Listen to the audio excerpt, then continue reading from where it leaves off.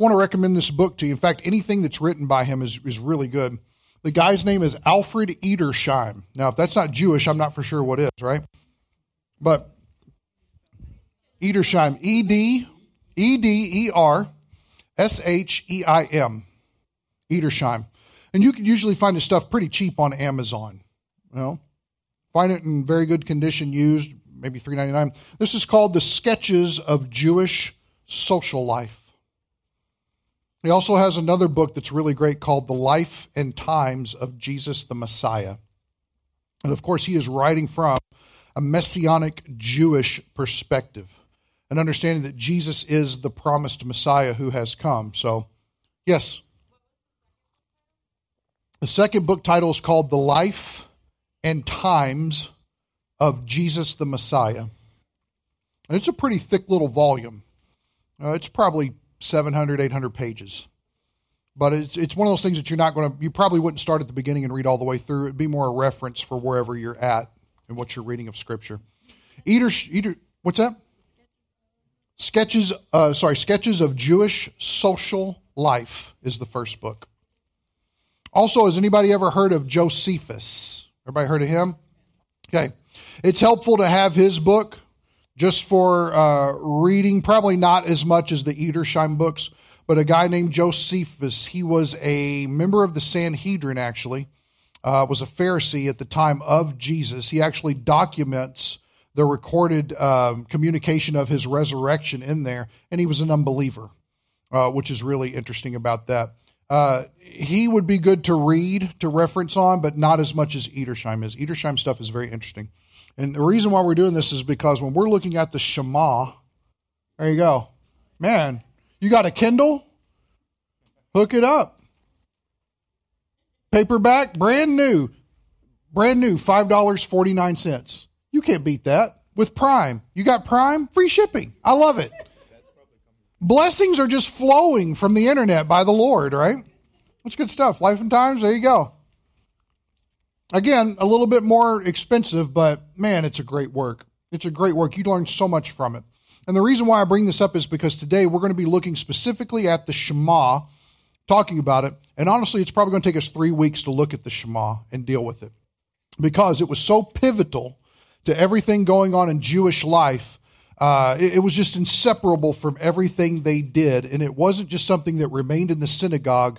The interesting thing about the Jewish life that we see in their lifestyle is the fact that it was always permeating everything that they did. It was always the guiding idea of how they lived life, thought, the whole deal. And so we're gonna deal with that in a second. Before we jump in, though, let's pray. That's probably really important to do.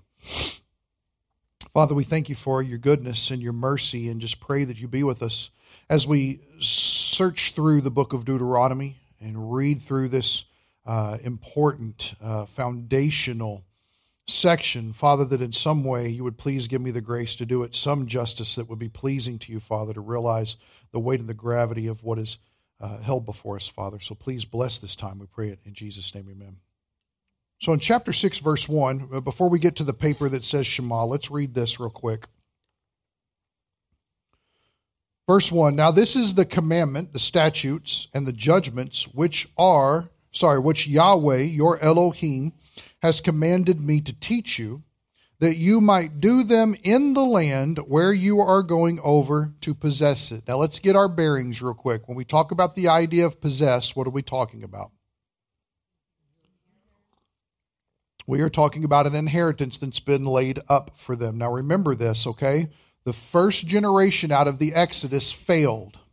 Their failure was summed up in one word: unbelief. They did not trust that Yahweh would fight for them, even though they had seen him deliver them from Egypt. Now this is what made this situation so cataclysmic. So the second generation is coming along, and everything that Deuteronomy is Moses' final address of the second generation out of the Exodus to encourage them, do not make the same mistake that your fathers made. Go in, possess this land. God has it set aside for you. Get in there and get her done. Okay, that's the idea. So verse 2, so that, here's the reason, you and your son and your grandson might fear the Lord your God, Yahweh your Elohim, to keep all his statutes and his commandments, which I command you, all the days of your life, and, the second part, that your days may be prolonged. Now, I want you to notice this. Number one, the fact is this is to matriculate, okay? It is the idea that it is supposed to go from them to their offspring to their offspring's offspring. This is something that is to be threaded throughout their genealogy without exception. Now, this is important to think about just for us. No, we're not Israel. But right now, are you passing along to your kids what needs to be passed along about the Lord Jesus Christ, training their child up in the way they should go so that when they're older, they will not depart from it? That's the whole idea. I tell you, we have one of the greatest tools on the face of the earth in training kids, and it's called Awana. We have that here. So sending your kids to Awana, participating in Awana, helping with Awana, doing whatever you can to make it successful, good stuff, right? It's all good stuff because it is getting them not to just learn rote memorization of scriptures and then regurgitate them in order to get a badge. That's not the idea. It's actually teaching them what it means. This is so important. So far I've got down with Nathaniel, Genesis 1:1. We got that down. He's got down Romans 3:23. All have sinned, all have sinned. You haven't lived till your kids running through the house screaming all have sinned. And it's really great because I get to remind him that's him too. And you know what? Just working on our Awana stuff this week together in our little Cubbies book or whatever, he's walking around now saying Christ died for us. Christ died for us. Christ died for us. And I love it because his speech is getting a lot more plain. So it's good stuff. Getting it into their heart. Remember, that's the problem here in Deuteronomy, is getting the word into their heart. We're going to see that in the Shema when we deal with it. So notice there's a generational thing that goes on. And notice the requirements are, number one, why in the world are they to do this? Number one, so that they would fear Yahweh your Elohim, to keep him in high reverence and respect. The idea that sinning against God is a cataclysmic choice. Now, I think it's important that we realize we cannot speak about sin too strongly. Let me give you an example. I think I've used this before, but repetition's a good teacher, I hope. At some point later on down the line, I'm not going to put a date on when because I've already talked about spiritual gifts. I keep pushing that off for months and months and months because we're just not there yet. But at some point down the line, we are going to go through the attributes of God. And the reason is because nothing will set your heart and your mind right before your holy Creator like examining and embracing who he is and what he said about himself. It is so important. One of the attributes is the fact that he is omnipresent. What's that mean? He is everywhere at all times, right? He's not just up in heaven sitting kind of looking down with a telescope seeing what's going on and something might get past him. That's not what it is. He is everywhere present. He's here right now. You believe that? Is that true? Why do we sin so easily if that's true?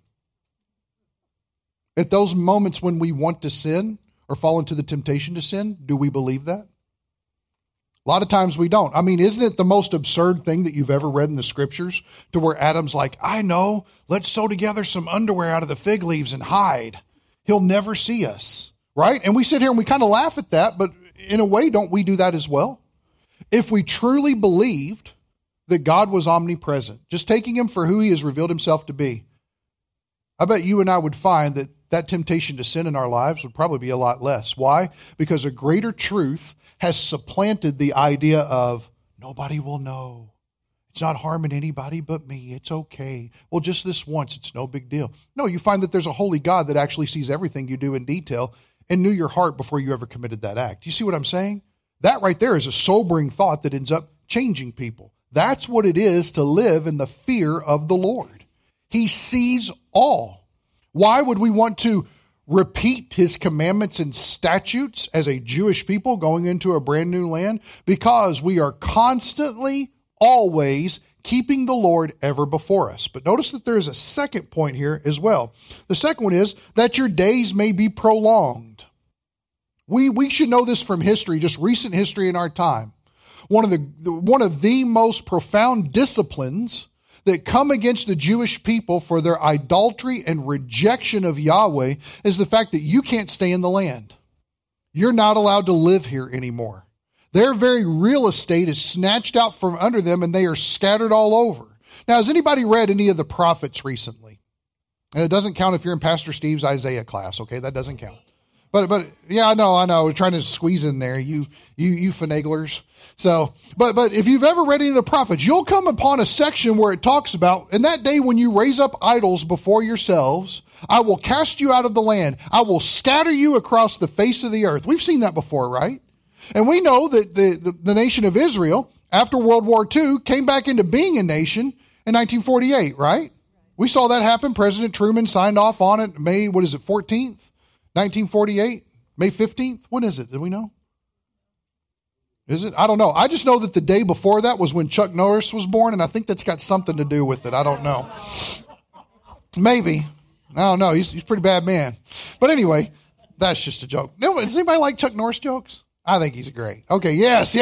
Amen, brother. Preach it. Exactly.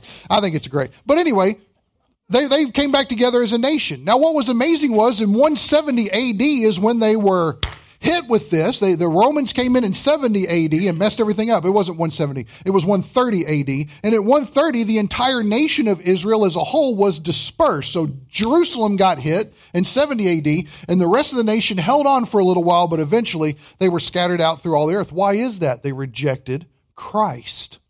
That was the discipline. When that happened in 130 AD, and they are scattered everywhere, and they are not a unified people in a land that was promised to them. And then all of a sudden, history is threaded in such a way as to where in the providence of God, you have 1948, Israel's now declared a Jewish state.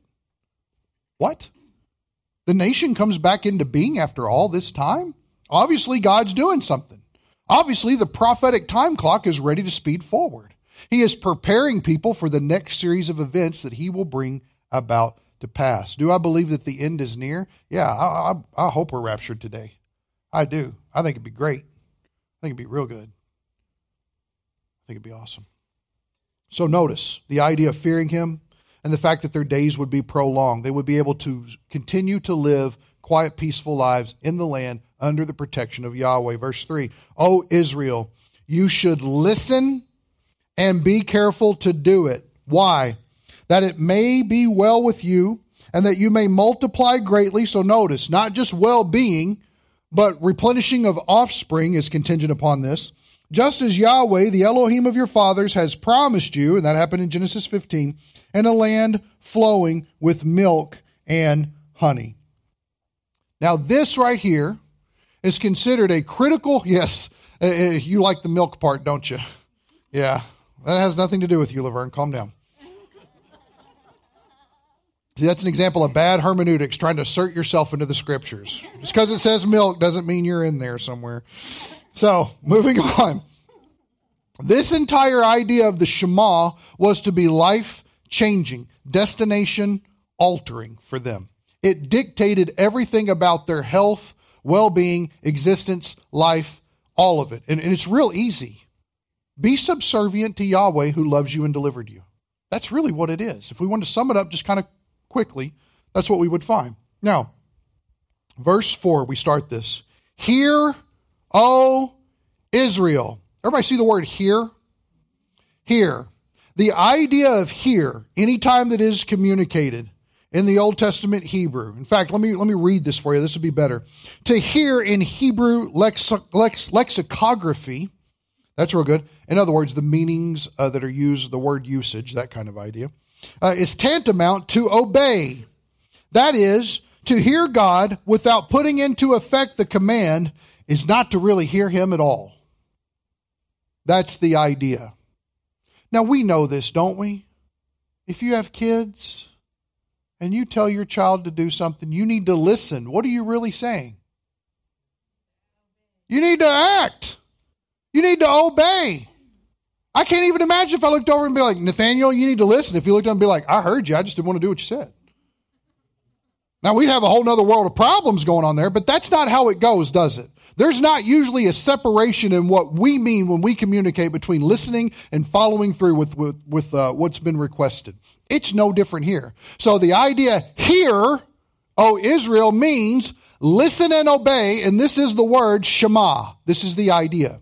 Now, here's why the Shema is important. The Shema was actually read, recited twice a day by the males only of Jewish families. Now, pause for just a second because we haven't even really dove into this yet. Why would that be significant? Leadership. See, this is one of the big issues I have with gender confusion that's going on right now. Gender confusion corrodes leadership. And we wonder why, well, how come there's no solid direction for anything? The reason is because all of our leaders are trying to wear dresses. That's the problem. That's what we're running into. They're trying to constantly substitute to be something that they're not because they bought into a lie about how to be.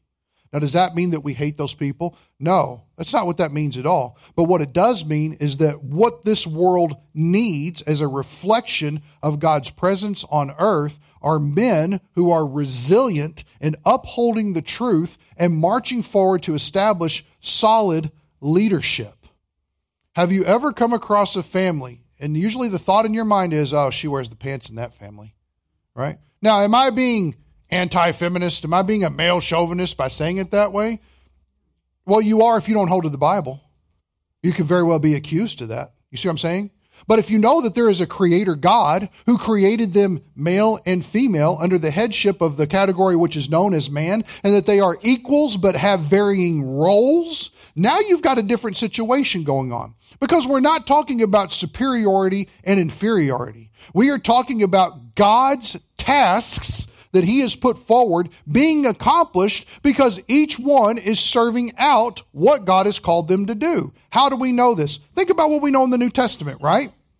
Wives, submit to your husbands as unto the Lord, right? And the feminists and everybody goes, and your toes curl up and you're like, ugh. And all the lesbians want to kill you, right? This kind of thing usually goes on. Well, a lot of times it does. Have you ever tried to talk to a lesbian about this verse? I have. It's a lot of fun. You know? And here's the thing that you find, and this is very interesting for somebody that's coming from that perspective.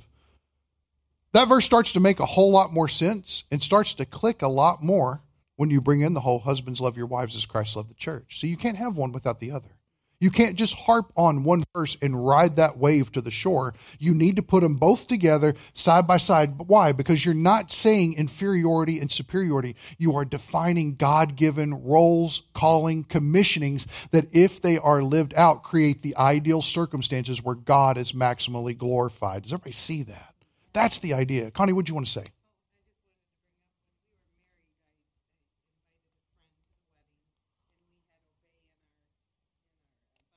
Mm-hmm. Mm-hmm. Yeah, I've actually sat down with some people and went through their wedding script with them, and some people obey. Yeah, and we had to sit down and have a biblical discussion about what this looks like. But notice, the point I'm trying to get at is notice that it's wives submit to your husbands because they're great, because they look good, because they always smell nice. No, because we know that none of those things are true, right? What is it? As unto who? Notice your marriage relationship and the role you fulfill has everything to say about what Christ looks like on the other side of it. See, that's the idea. Husbands, love your wives as long as she cooks well, as long as she keeps the house clean, as long as she takes care of the kids and changes the diapers and hangs out the laundry. Love her why? Love her how? As Christ loved people. Christ has already shown you how to do it. You see what I'm saying? That's the interesting thing. Christ has already shown you how to do it. So love her because of what Christ has done. He is on the other side of that. It all hangs in balance. Why is it that the males of the families of these Jewish inhabitants would be the ones reciting this twice a day, once in the morning, once in the evening? Because they are responsible for the leadership of the family. Think about this situation. We know this, right? I mean, we spent our entire time on this. Acts, right? The Philippian jailer. Everybody remember this? Chapter 16. It all comes crumbling down, and he knows that Rome is going to have his head. So he's going to commit suicide to avoid a terrible, painful, slow, torturous death. Okay? And Paul says, don't do that. And he bows down before him. He gets down on his knees. Sirs, what must I do to be saved? Believe on the Lord Jesus Christ and you will be saved. You and your... Don't leave that out. Why is that? Because the way that the father went in his direction of leadership is the way that the family followed. See, we've gotten so independent in our world and we've bought into this lie that we don't need anyone to tell us what to do. I mean, isn't this the whole justification of teenage rebellion? I know, man. I grew up in the 90s. We were listening to grunge rock and hating adults and all that stuff. I get it. Kurt Cobain was my idol before he killed himself. Then I was sitting here questioning what I was going to do in life. I get it, man. I was there. But I was also severely deceived, is the idea. So this whole idea that we don't need restraint, we don't need boundaries, we don't need guidance, we don't need direction, that's the problem. In fact, let me say this real quick and then we'll move into this. At Resurgence, whenever I was there, we were working a lot with inner city kids. Man, their grandmothers don't care how long they're out at night, when they come home, if they come home. They don't care when they sleep, if they eat, whatever. Everybody's just kind of fending for themselves. And what you find out is that the older kids in this family are the ones who are actually parenting the younger kids in this family. It's a mess. But when they came to church, the one thing we found that they responded to and would even begin to invite their friends is when we set up a structure. There is a structure here. There is a right. There is a wrong. And if you do this, you're not in study anymore. I'm sorry, you got to go home. Come back next week, try again. But we won't tolerate that behavior here. It was very interesting to see how that thing exploded. It was amazing. Why? Structure's necessary. This is exactly what God is giving Israel at this time. So for their reciting of this, the idea of to hear is the idea to obey. I want you to pull out your papers here that say the Shema. And I'm going to ask you to mark some things that you observe, okay? Number one, the word hear here is the idea, listen carefully, obey. And again, this is considered the most important of all Jewish prayers that there has ever been, okay? I think this is important as well. Is why would the reciting of this be important? Because the person becomes indoctrinated with it. God never apologizes for indoctrinating people with this truth. Why? Because it's true. See, that's what makes Jehovah's Witnesses and Mormons and stuff so dangerous, is because they have the corner of the market on indoctrinating people, but yet it's all wrong. And that's when you end up with cults and people are brainwashed and doing crazy things and sipping Kool-Aid and wearing weird sneakers and looking for aliens to come back. It's strange stuff. And so whenever you deal with Yahweh, getting involved and getting people to recite these things, it's very interesting. In fact, in Edersheim's book, he actually has listed here that there was a call to prayer that was going on with this because it was a form of what was called public worship. It was a belief, it was a creed, and all males were bound to repeat this belief twice a day. They had prayers that went on in this. And so the first prayer that would bracket this, just listen to it real quick. This isn't scripture. This is just a prayer that they came up with in order to prep everybody for the reciting of the Shema. Now, what's odd is this obviously isn't Jewish because it's written in King James, which is odd, not being scripture, and yet they put it in King James. So I'm going to try to un-King Jamesify it as best we can so that we understand it. Blessed are you, O Lord, King of the world, who forms the light and creates the darkness, who makes peace and creates everything, who in mercy gives light to the earth and to those who dwell upon it, and in your goodness day by day and every day renews the works of creation. Blessed be Yahweh our Elohim for the glory of his handiwork and for light-giving lights, which he has made for his praise. Selah, which means take a pause and consider those implications. Blessed be the Lord our God, who has formed the lights. And now this was prayer number 2 that prefaced this. With great love you have loved us, O Yahweh our Elohim. With much overflowing pity you have pitied us, our Father and our King. For the sake of our fathers who trusted in you, and you taught them the statutes of life, have mercy upon us and teach us. Enlighten our eyes to your law. Cause our hearts to cleave to your commandments. Unite our hearts to love and fear your name, and we shall not be put to shame, world without end. For you are a God who prepares salvation has chosen us among all the nations and tongues, and has the truth brought near to us by your great name, Selah. Then we may lovingly praise you and your oneness.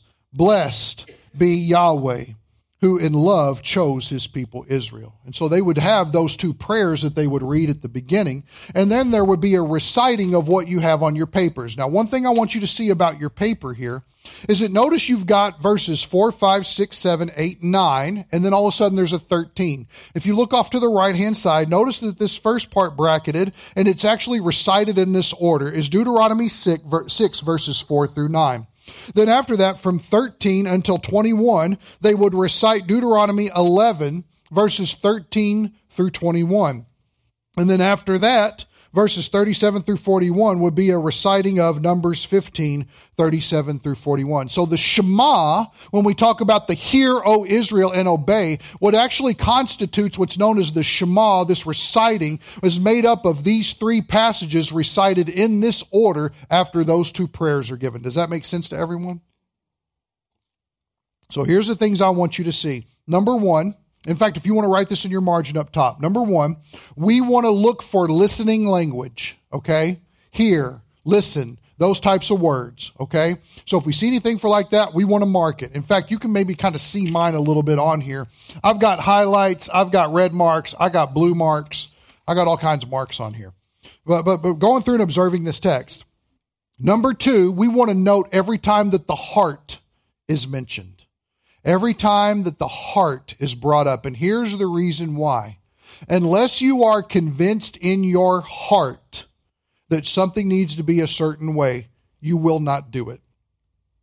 Unless you have a conviction that something needs to happen, it will not happen. In fact, this is the reason why a lot of 12-step programs go wrong for people who are suffering with drug addictions.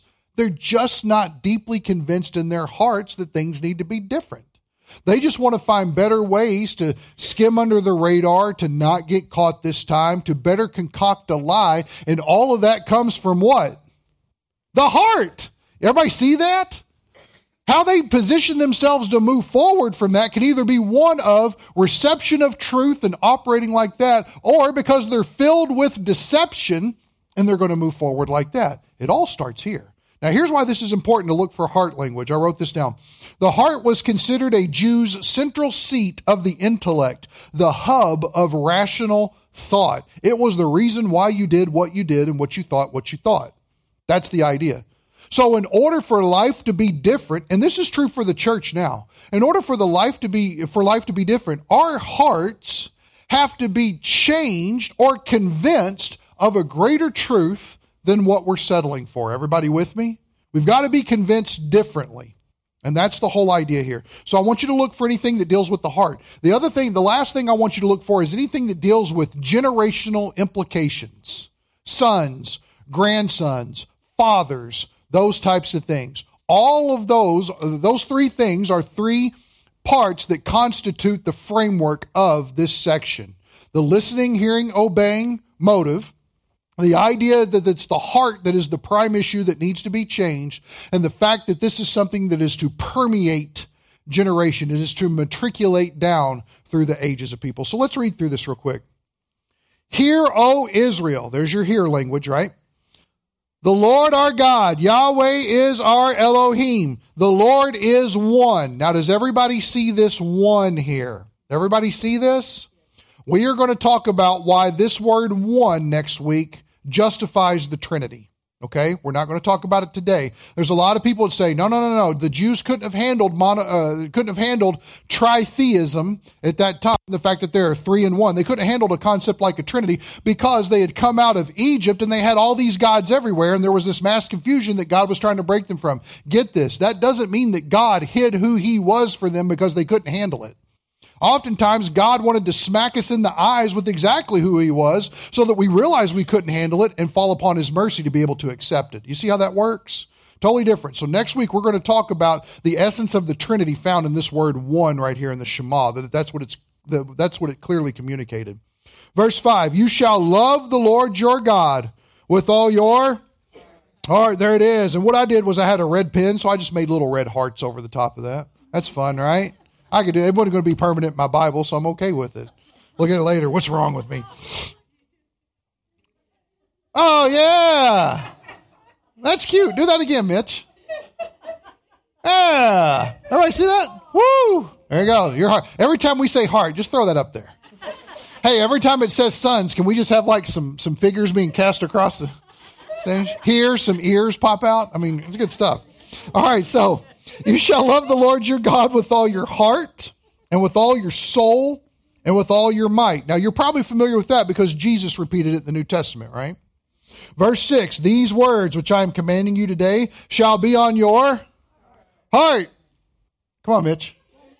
That's it. Yeah, there we go. Just one. I got one on that one. Great. It'll be on your heart. Notice verse 7, you shall teach them diligently to your sons, and shall talk of them when you sit in your house, and when you walk by the way, and when you lie down, and when you rise up. You shall bind them as a sign on your hand, and they shall be as frontlets on your forehead. You shall write them on the doorposts of your house and on your gates.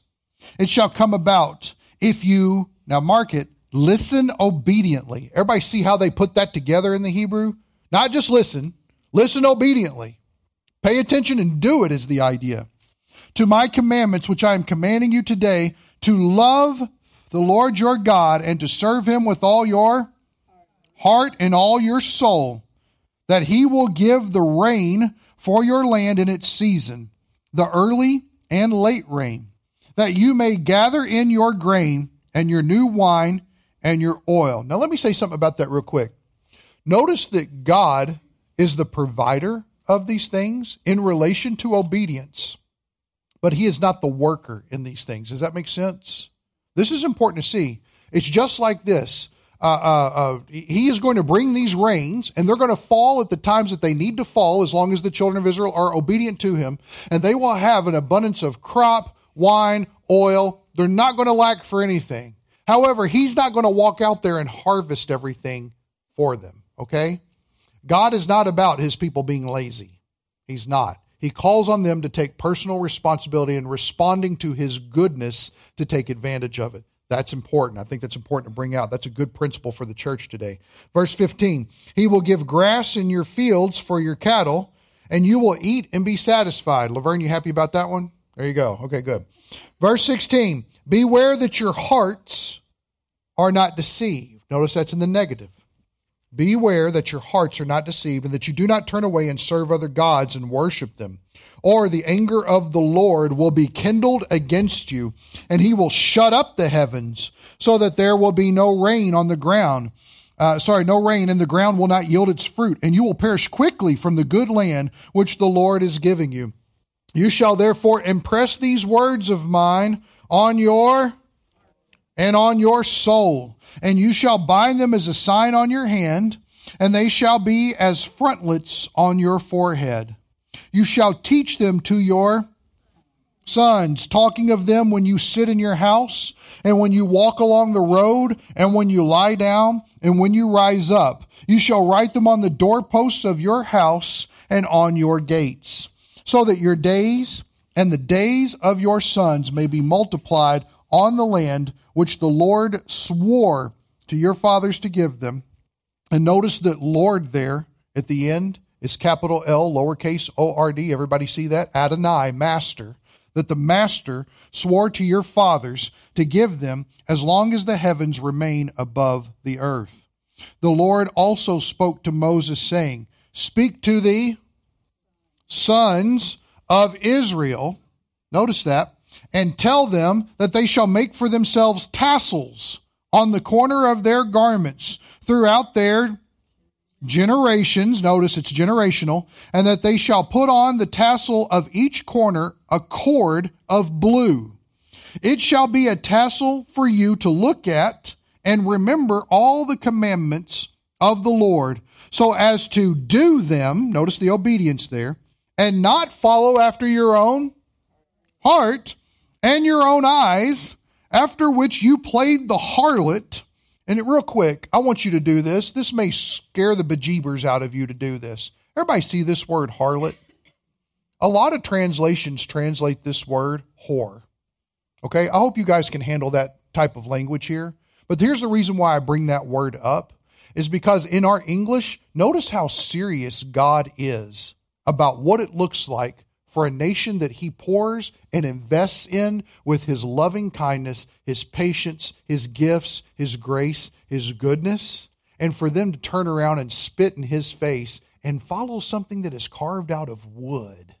Everybody get that? That's like infidelity in a marriage is what he's saying. So I think it's important that we realize, is God's language loving? Yes, he is. But God is very much about truth. And God is not scared to use a provocative word like that in order to, bam, punch you and get your attention so that you understand he's serious about sin. He's so serious about sin. So it says here, verse 40, so that you may remember to do all my commandments and be, what's the word? Holy. Now do me a favor, circle the word holy. What does holy mean? Set apart. To be separate from everything else to your God. Now notice how he finishes this. I am the Lord your God who brought you out of the land of Egypt to be your Elohim.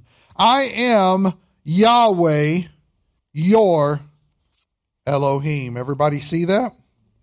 And then after that was done, here is the prayer that would complete that reciting of those passages right there. So you had the two prayers at the beginning. You have the reciting of this entire section right here. And then you had this prayer. Let's see here. True it is that you are Yahweh, our Elohim, and the Elohim of our fathers, our King and the King of our fathers, our Savior and the Savior of our fathers, our Creator, the rock of our salvation, our help and our deliverer. Your name is from everlasting, and there is no Elohim beside you. A new song did they deliver and sing to your name by the seashore. Talk about when they were delivered out of the Red Sea, coming down and killing Pharaoh and all of that. Let's see, together, and they praise you as their king, and they say, Yahweh shall reign, world without end. Blessed be Yahweh who saves Israel. And that's how they would complete a reciting of this time. All the males did this. Now, real quick, in that ending prayer section, does everybody see this idea of looking forward to a reign? Does everybody see that?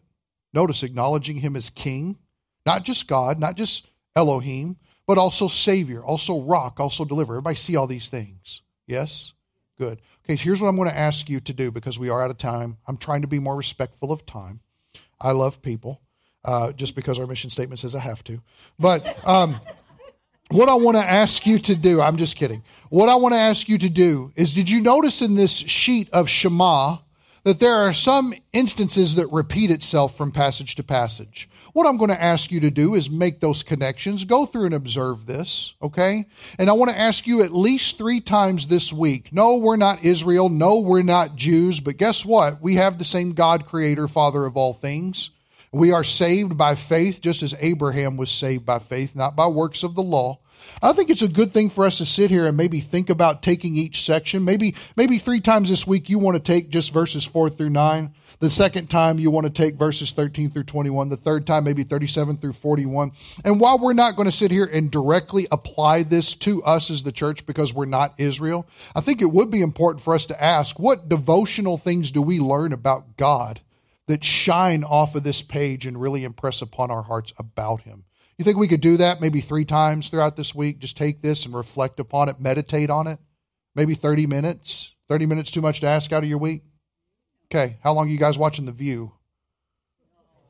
I don't even know how long that show lasts, but I guarantee you, if you replace The View with 30 minutes of this, you won't want to watch The View anymore. It'd be awesome. All right? Kill 2 birds with 1 stone. It's great. So anybody got anything before we wrap this up? Thank you guys for being so attentive. Again, we are going to spend a lot of time dealing with the Shema because it's so important. We good? Mary, did you have something? You look like you want to raise up your hand. No, you're good? Okay, let's make sure. Excellent. Let's pray. Father, we do thank you for being an awesome, amazing God beyond what we understand. And Father, I pray that our hearts and our soul and our might would be devoted to you, that you would be the rock that we lean upon, that you would be the only reliance that we lean into, Father, that we would not follow our schemes or craftiness or cunning or try to come up with different ways in order to make things work. That, Father, we would be people who live lives of faith that are pleasing to you, that desire to live in a way that is pleasing to you, a way that makes you smile. Father, you are a great and awesome God, and we thank you for Jesus Christ, our Lord, who died for us and is risen from the grave and has promised to return and receive us unto himself. Thank you, God, for the promise of eternity. Please bless our week. We pray it in Jesus' name. Amen.